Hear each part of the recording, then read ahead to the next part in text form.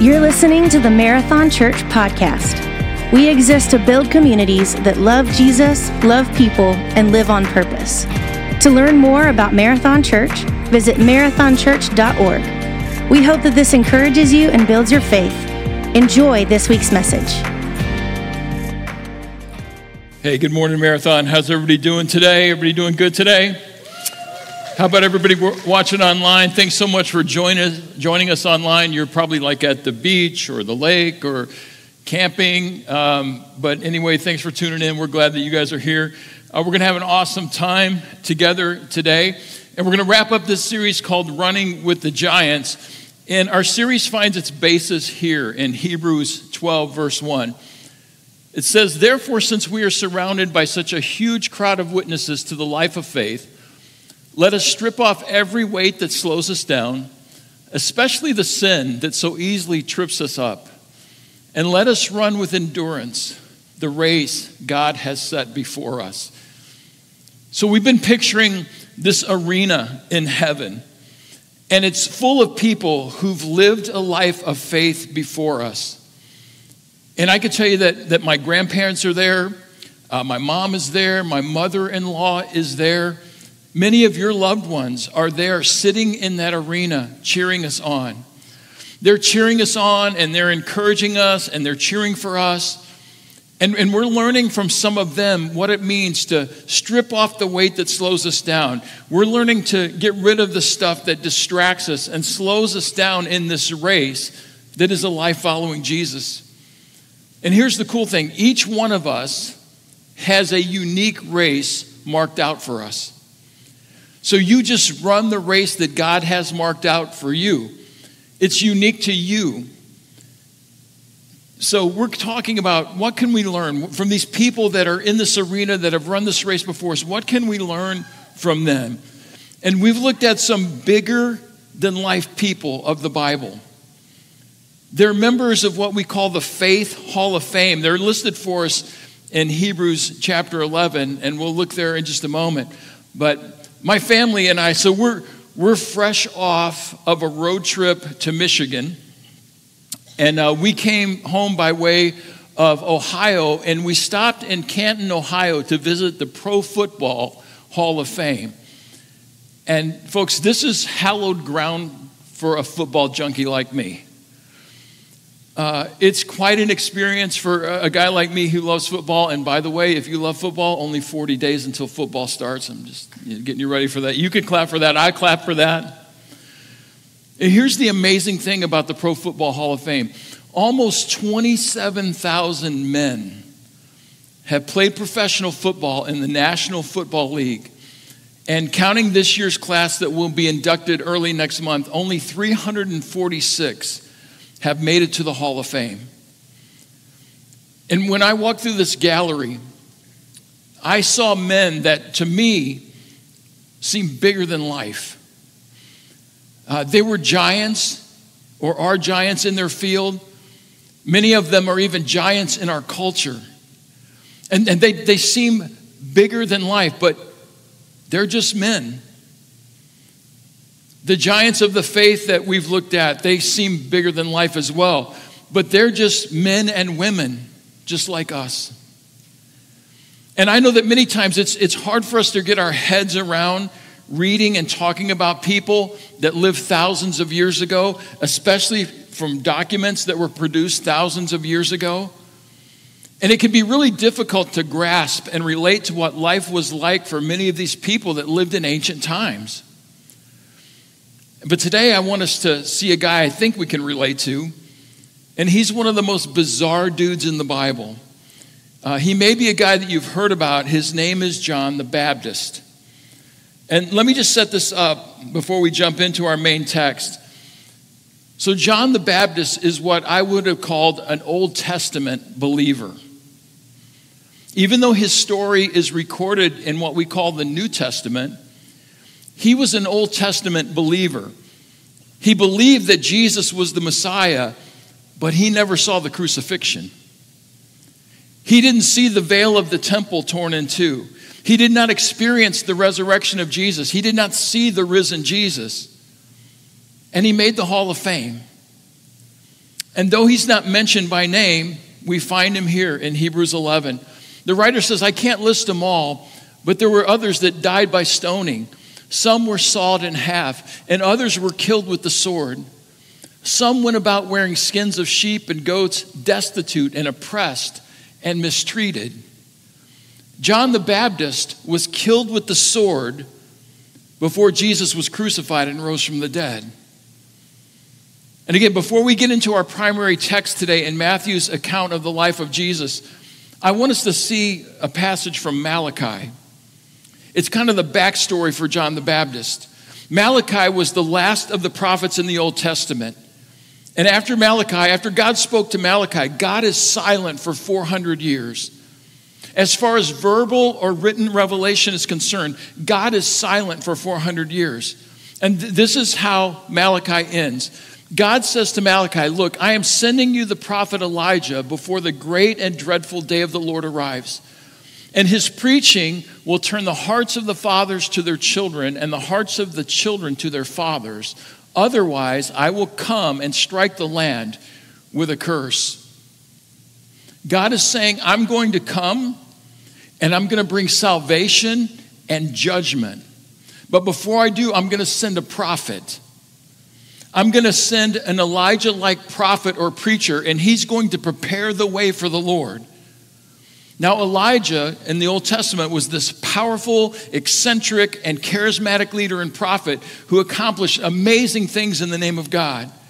And God says, there's another guy coming who will make way or will pave the way for the Lord, and he will turn the hearts of the fathers to their children and the hearts of the children to their fathers. And this Elijah will set the stage for Jesus, the Messiah, who would bring both salvation and judgment, which is exactly what we see at the cross. When Jesus was crucified, it was a horrible day in that the wrath of God was poured out on the Son of God. But it was a great day because it provided salvation, made it possible for us. So, Messiah is coming, but before he comes, this prophet will set it all up. Now, we're going to talk a little bit later about John and his birth and some stuff that surrounded it. It's an incredible story in and of itself. But let's pick up in Matthew chapter 3. Matthew says in those days, and what he means is 30 years later.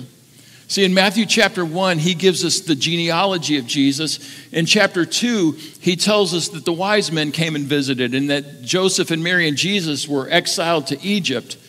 And then he springs ahead 30 years. In those days, or 30 years later, John the Baptist came to the Judean wilderness and began preaching. And I want you to note that John is in the wilderness to get people away from the distractions of their life. He's out in the wilderness, so they'll have to leave their comfort zone to hear what God is going to say. And his message was, repent of your sins and turn to God, for the kingdom of heaven is near. And the prophet Isaiah was speaking about John when he said, he is a voice shouting in the wilderness, prepare the way for the Lord's coming, clear the road for him. And John's clothes were woven from coarse camel hair, and he wore a leather belt around his waist. And for food, he ate locusts and wild honey. Ew. Everybody say ooh. If you're watching online, just say ooh. Ugh. And people from Jerusalem and from all Judea and all over the Jordan Valley went out to see and hear John. And when they confessed their sins, he baptized them in the Jordan River. So can we just begin with his name? The scripture refers to him as, and we call him John the Baptist. And it's not because he's not John the Methodist or John the Presbyterian or John the non-denominational guy. It ain't like that. It's John the Baptist or John the Baptizer. The Greek word baptizo means to immerse or dip in the water. When they began to translate these ancient documents into English, there wasn't really an English word that matched up to baptizo. We don't really have a word for dip underwater or immerse in the water. And so they took the Greek word baptizo and they Englishized it. They made up an English word. And so it's translated in our Bibles, in our English Bibles, baptism or Baptist or baptized. Right? As far as we can tell, John was the first person to literally and lovingly put his hands on people and assist them in their baptism. So John is out there preaching and baptizing, and he's baptizing people who have repented or have turned to go another way. They've turned from their old life and they're living a new life. And this was a totally new thing. And this is crazy to think about. Jews did not get baptized. Baptism to that point in the first century was a part of a process that a non-Jewish person would go through to become Jewish. Baptism was only for non-Jewish people. Baptism was for Gentiles or non-Jewish people who were converting to Judaism. And so there were classes and indoctrination and a meal and a celebration, and part of the process was baptism. It was a ceremonial washing where when you came up out of the water, you forsook all things non-Jewish and you embraced all things Jewish. And it was typically done kind of in isolation, without any assistance. It's kind of done alone. And it was for Gentiles. So John the Baptist has come to the Jordan River, and he's actually physically baptizing people. And he has come to call Jews who don't get baptized to repentance and to be baptized. So he is known by his nickname, John the Baptist, John the Baptizer. And I'm guessing initially it was said very sarcastically, the baptizer guy. Yeah, John the Baptist. That's what we're going to call him from now on. Who does that? Who baptizes people? John the Baptist. John's out there. He's baptizing. He's preaching. He's calling people to repent. He's calling people to turn from their ways. Turn to God, because the kingdom of heaven is near.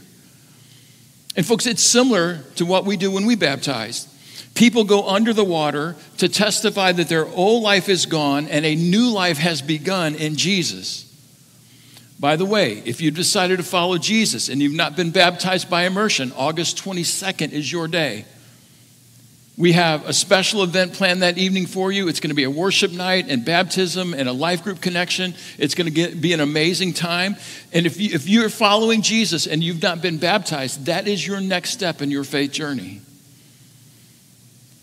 When you're baptized, that's how you tell your friends, how you tell your family, your loved ones, that you're following Jesus and you've left your old life and you have a new life following Jesus. So here we have John, who is talking to Jews, not Gentiles. He's talking to Jews who do not get baptized, and he's saying, repent and be baptized. Turn from the life that you're living and be baptized. And the Jews are like, I don't need to be baptized. I'm a descendant of Abraham. I don't need to be baptized. I'm already in. I'm a descendant of Abraham. But yet, Jews are coming out to the wilderness. Many of them have probably never left Jerusalem. And by the way, it's not an easy or convenient trip from Jerusalem in that day. And they're coming to be baptized by John. Now, as I alluded to, John was a miracle child from God. An angel appeared to his dad and said, I know your wife is old. I know y'all ain't got no kids, but you're about to. And God has something special for him to do. And this is what the angel said. Luke, the historian, records it for us. He said, and he will turn many Israelites to the Lord their God. He will be a man with the spirit and power of Elijah. And he will prepare the people for the coming of the Lord. And he will turn the hearts of the fathers to their children. And he will cause those who are rebellious to accept the wisdom of the godly. So what we have here is we have Israelites, people of Israel, who are apparently and assumed to be already in the kingdom, coming out to no man's land to hear John preach, and they're repenting, they're turning from their sin, and they're being baptized. And I just want us to note a few things about John today. First of all, it's John's message and ministry. It's really the first thing to note about John. It's his message and literally his ministry. His message is, I know that you're a descendant of Abraham. I know that you think you're all good. I know that you believe that you're already part of the kingdom of heaven, but it's about to get real out here. They are already God's people. They already have a covenant with God. And what John is doing is he's taking a bunch of people who already believe that they're in good standing with God, and he's taking them and he's turning them to the Lord.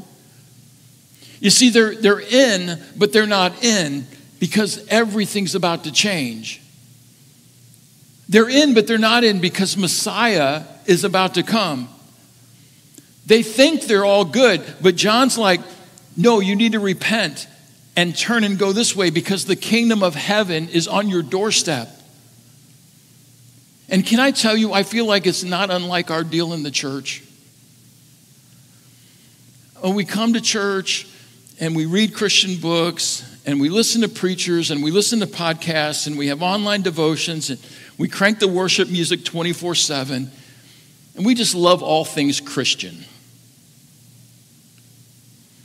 It's a culture unto itself, and some of us love Christian stuff more than we love Jesus.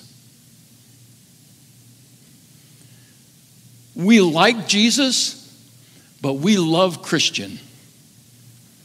We know the Christian music and the Christian lingo way more, way better than we know Jesus. I might even go so far as to suggest that some of us don't know him at all. Some of us still need to meet Jesus. Some of us need to repent and turn from being religious and turn to Jesus and be baptized. Listen, here at Marathon, we want to be a church that unchurched people love to attend. Marathon has always been about that. Pastor Eddie said when Marathon was being birthed that they prayed for people who didn't go to church or who had given up on the church.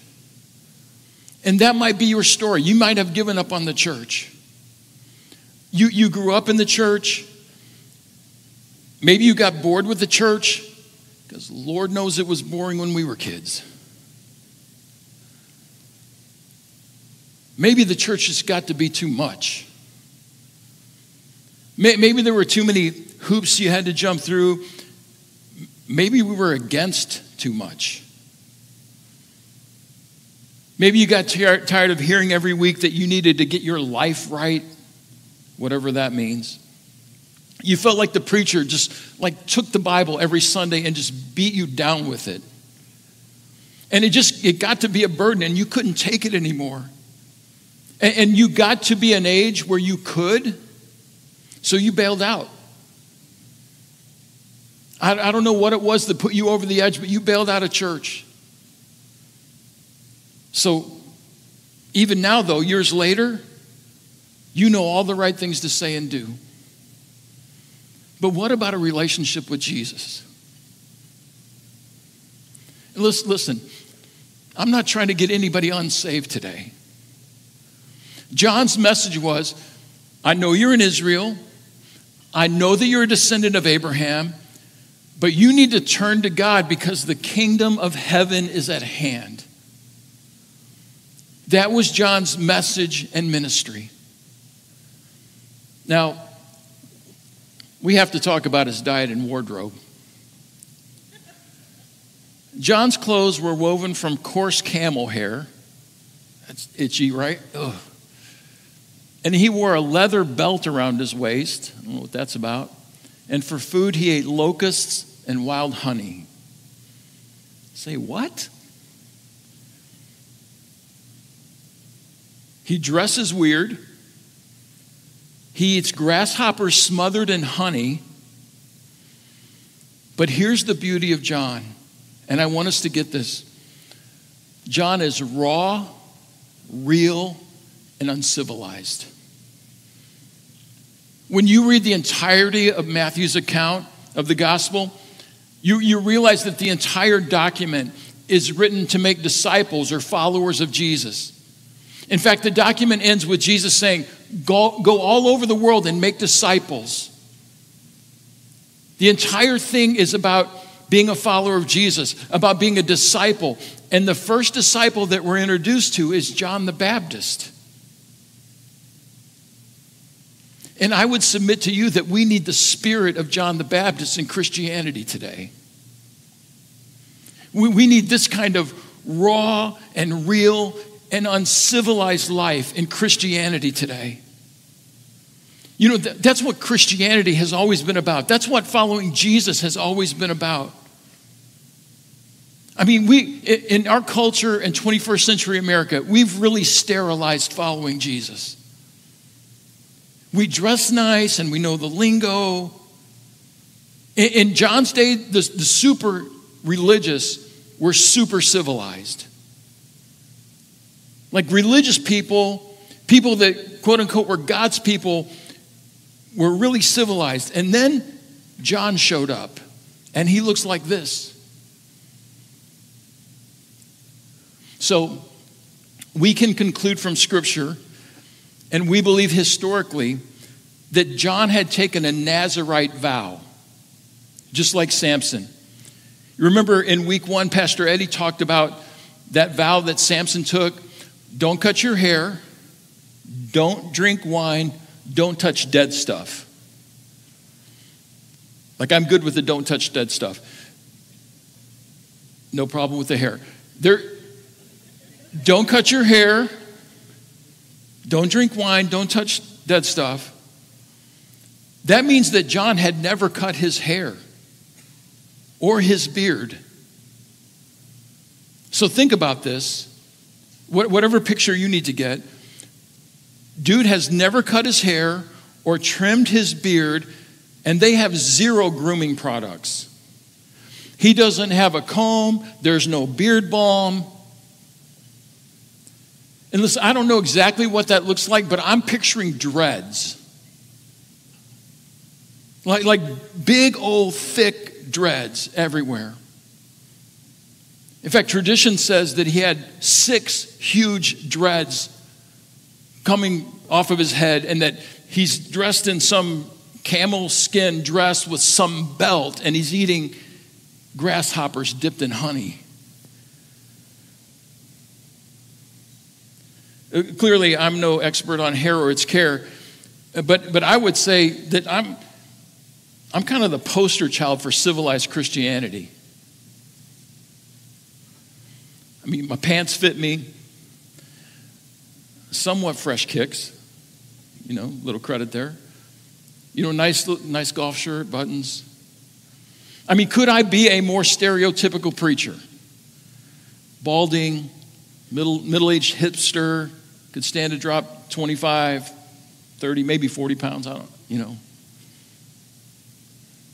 Most of us are all civilized, but John was raw and authentic and real and uncivilized.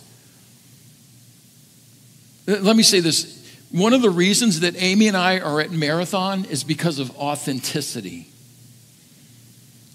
As a church, we want to be authentic and real. And listen, if you want to see somebody repent and turn to Jesus, you have to be authentic.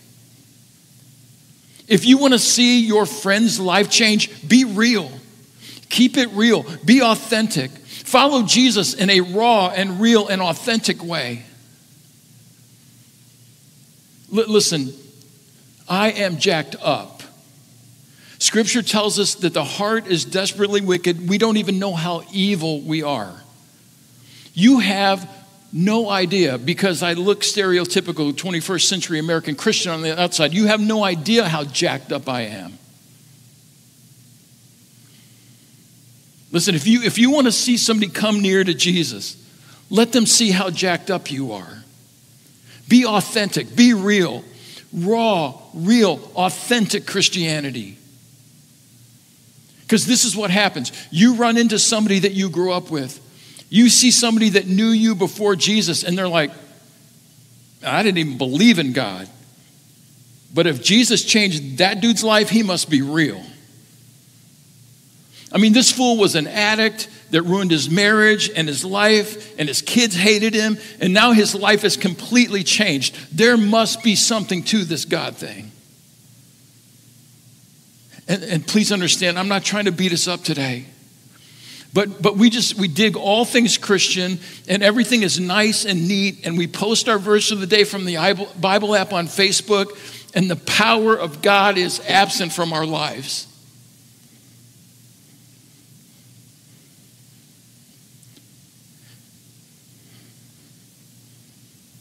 We need some raw, real, and authentic Jesus followers who will not settle for being religious, but will hunger for the power of God in their lives.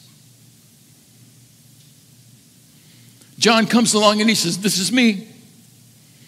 And it's raw, and it's real, and it's authentic, and it's uncivilized.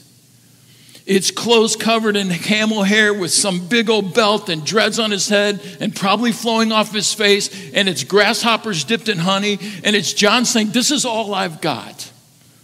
This is me. I'm jacked up, and my entire life is symbolic, and it completely exposes you and your religion. How I look, what I eat, even what I wear is offensive to you, but it exposes your misguided affection for your tidy religion. John completely exposes the religious. John is challenging the religious. In fact, if you were to read further, you would see that the religious leaders showed up.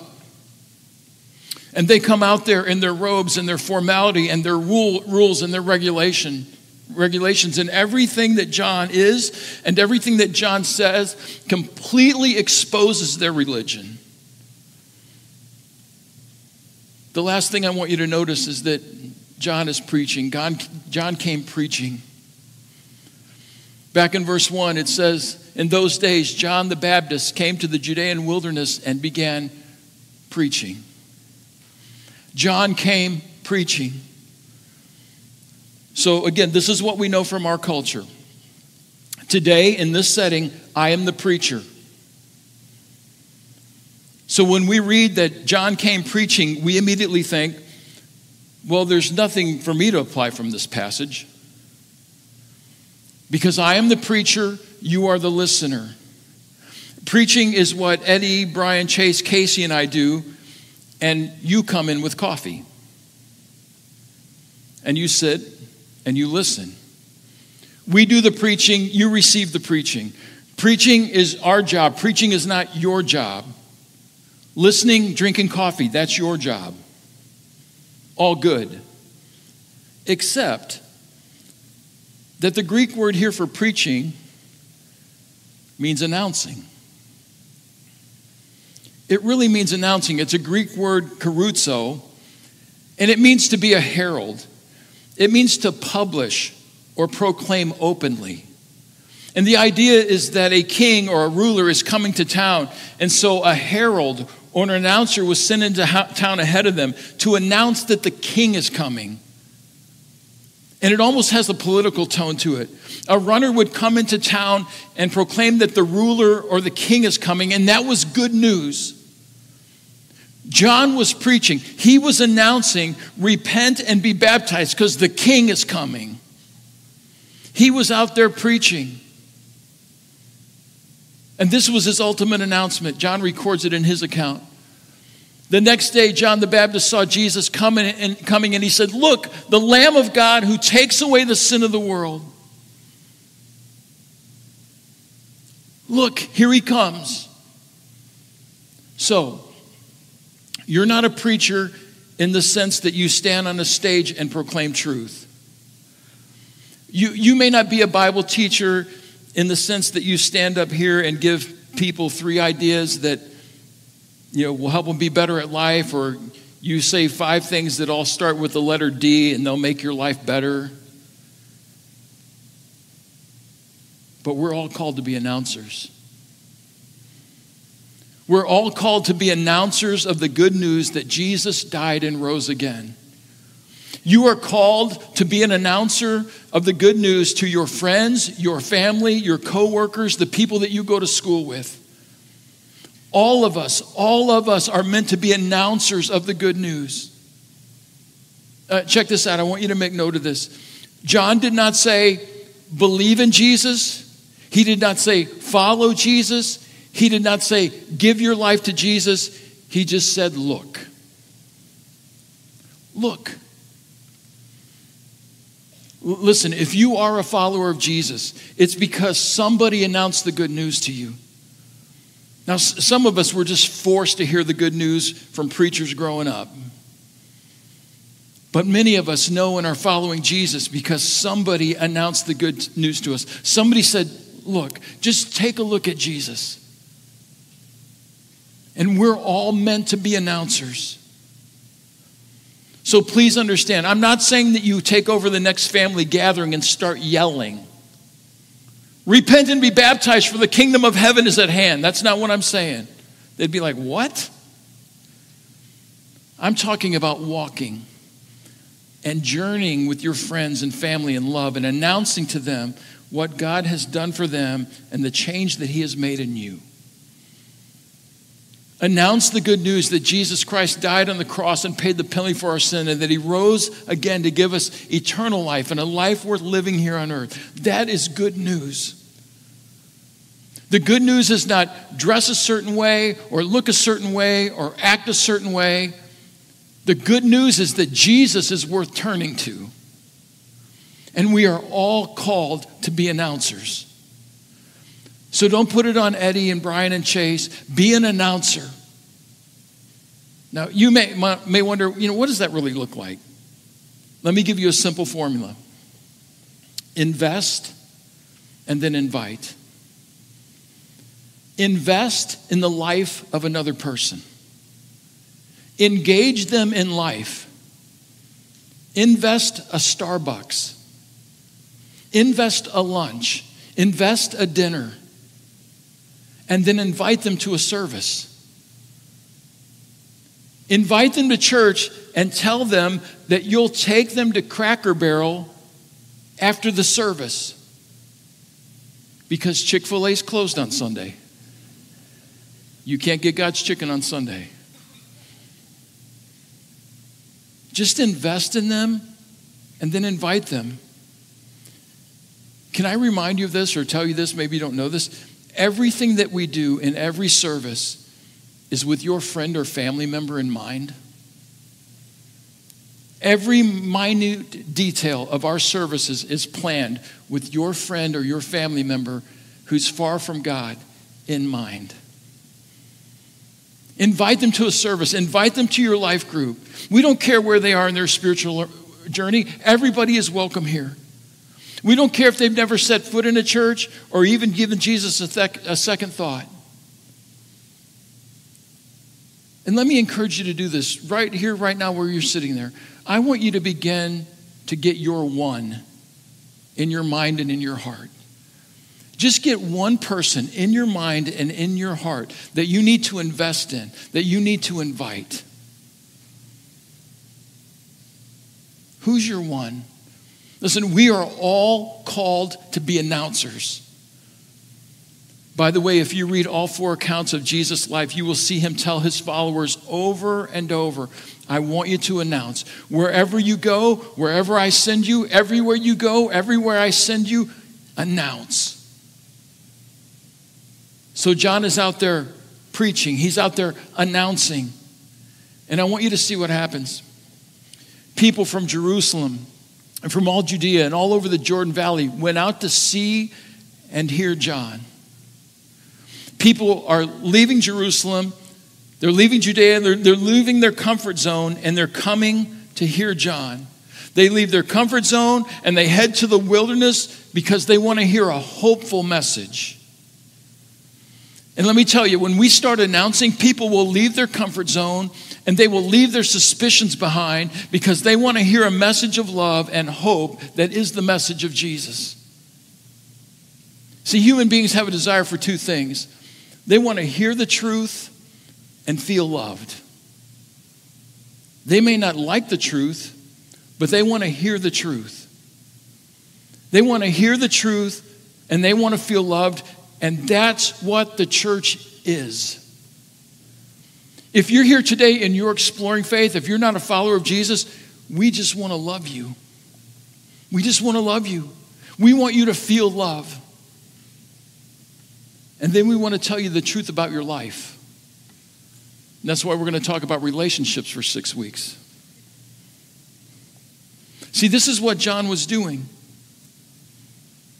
This is good news. When you lay out good news for people, they're drawn to it. We need the good news to well up in us, and we need to announce it, and the Holy Spirit will draw people to Jesus. That's why we're here. So John, he's a bit sketch, but he's preaching, he's announcing, and people are drawn to him. They're going out there to listen. And you see the same thing when Jesus starts preaching. Great crowds come and check it out because people want to know the truth and they want to be loved. And Marathon, that's what we want to be known for. If we will start announcing, people will come out to hear the truth and experience the love, and their lives will be changed. Tell a friend about Jesus. Announce the good news. One last thought about John the Baptist. He would ultimately lose his head because of his message and ministry. But lives were changed, and the world was a better place because of John. And this was his motto in life. You see, after Jesus started preaching, some of John's followers left, and his other followers that remained were concerned because they were losing their crowd. But John was happy that people were turning to Jesus. Because that's what he came to announce. He came to announce that the King is coming. And this was John's motto in life. He, Jesus, must become greater and greater. And I must become less and less. Jesus must become greater and greater, and I must become less and less. Long before it was on a t-shirt or a refrigerator magnet, was John's life. You know, John seems like a giant to me. He seems bigger than life. But he was just raw, real, authentic, uncivilized, just a dude running around in camel skin, eating grasshoppers dipped in honey, and he came out announcing. Yo, there's a great crowd of witnesses watching us, cheering for us, and encouraging us to be raw, real, and authentic in our following of Jesus. And they're cheering for us, and they're encouraging us to be announcers. Just announcing that Jesus must become more and more, and I must become less and less. Just ask him to look. Not believe, not follow, not imagine. Just look. He's the Lamb of God. And he must become greater and greater. And I must become less and less. Would you pray with me? If you're a follower of Jesus today, and you're sitting in this room or you're watching online, I just want to encourage you one more time to get your one in your mind and in your heart. There is somebody in your life. There is somebody that God has placed in your life, and you just need to announce to them, look, his name's Jesus. Would you just check out Jesus? And maybe they've never given him a second thought, but maybe God's already working in their heart. Maybe God's already working on their life. Tell them that they need more, that there's something more, that there's somebody more. As you sit there right now with their name in your mind and on your heart, I want you to pray for them.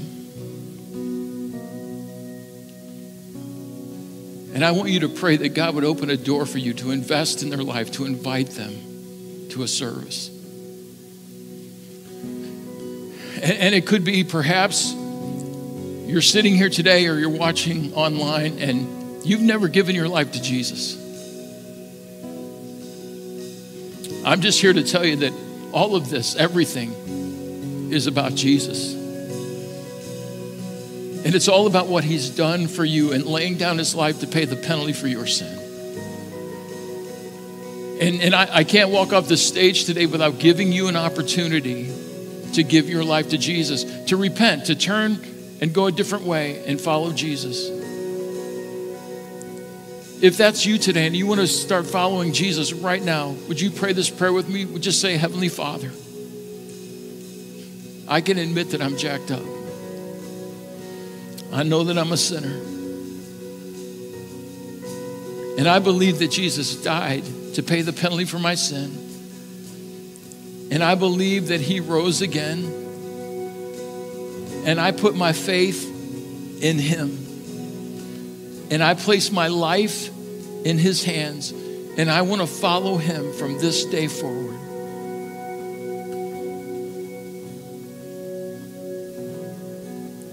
People are still praying. Nobody's looking around. If you prayed that prayer for the very first time, would you just raise your hand? I just want to pray for you. I'm not going to come out there or anything. I just want to pray for you. Anybody? You prayed that prayer and accepted Jesus today? Anybody?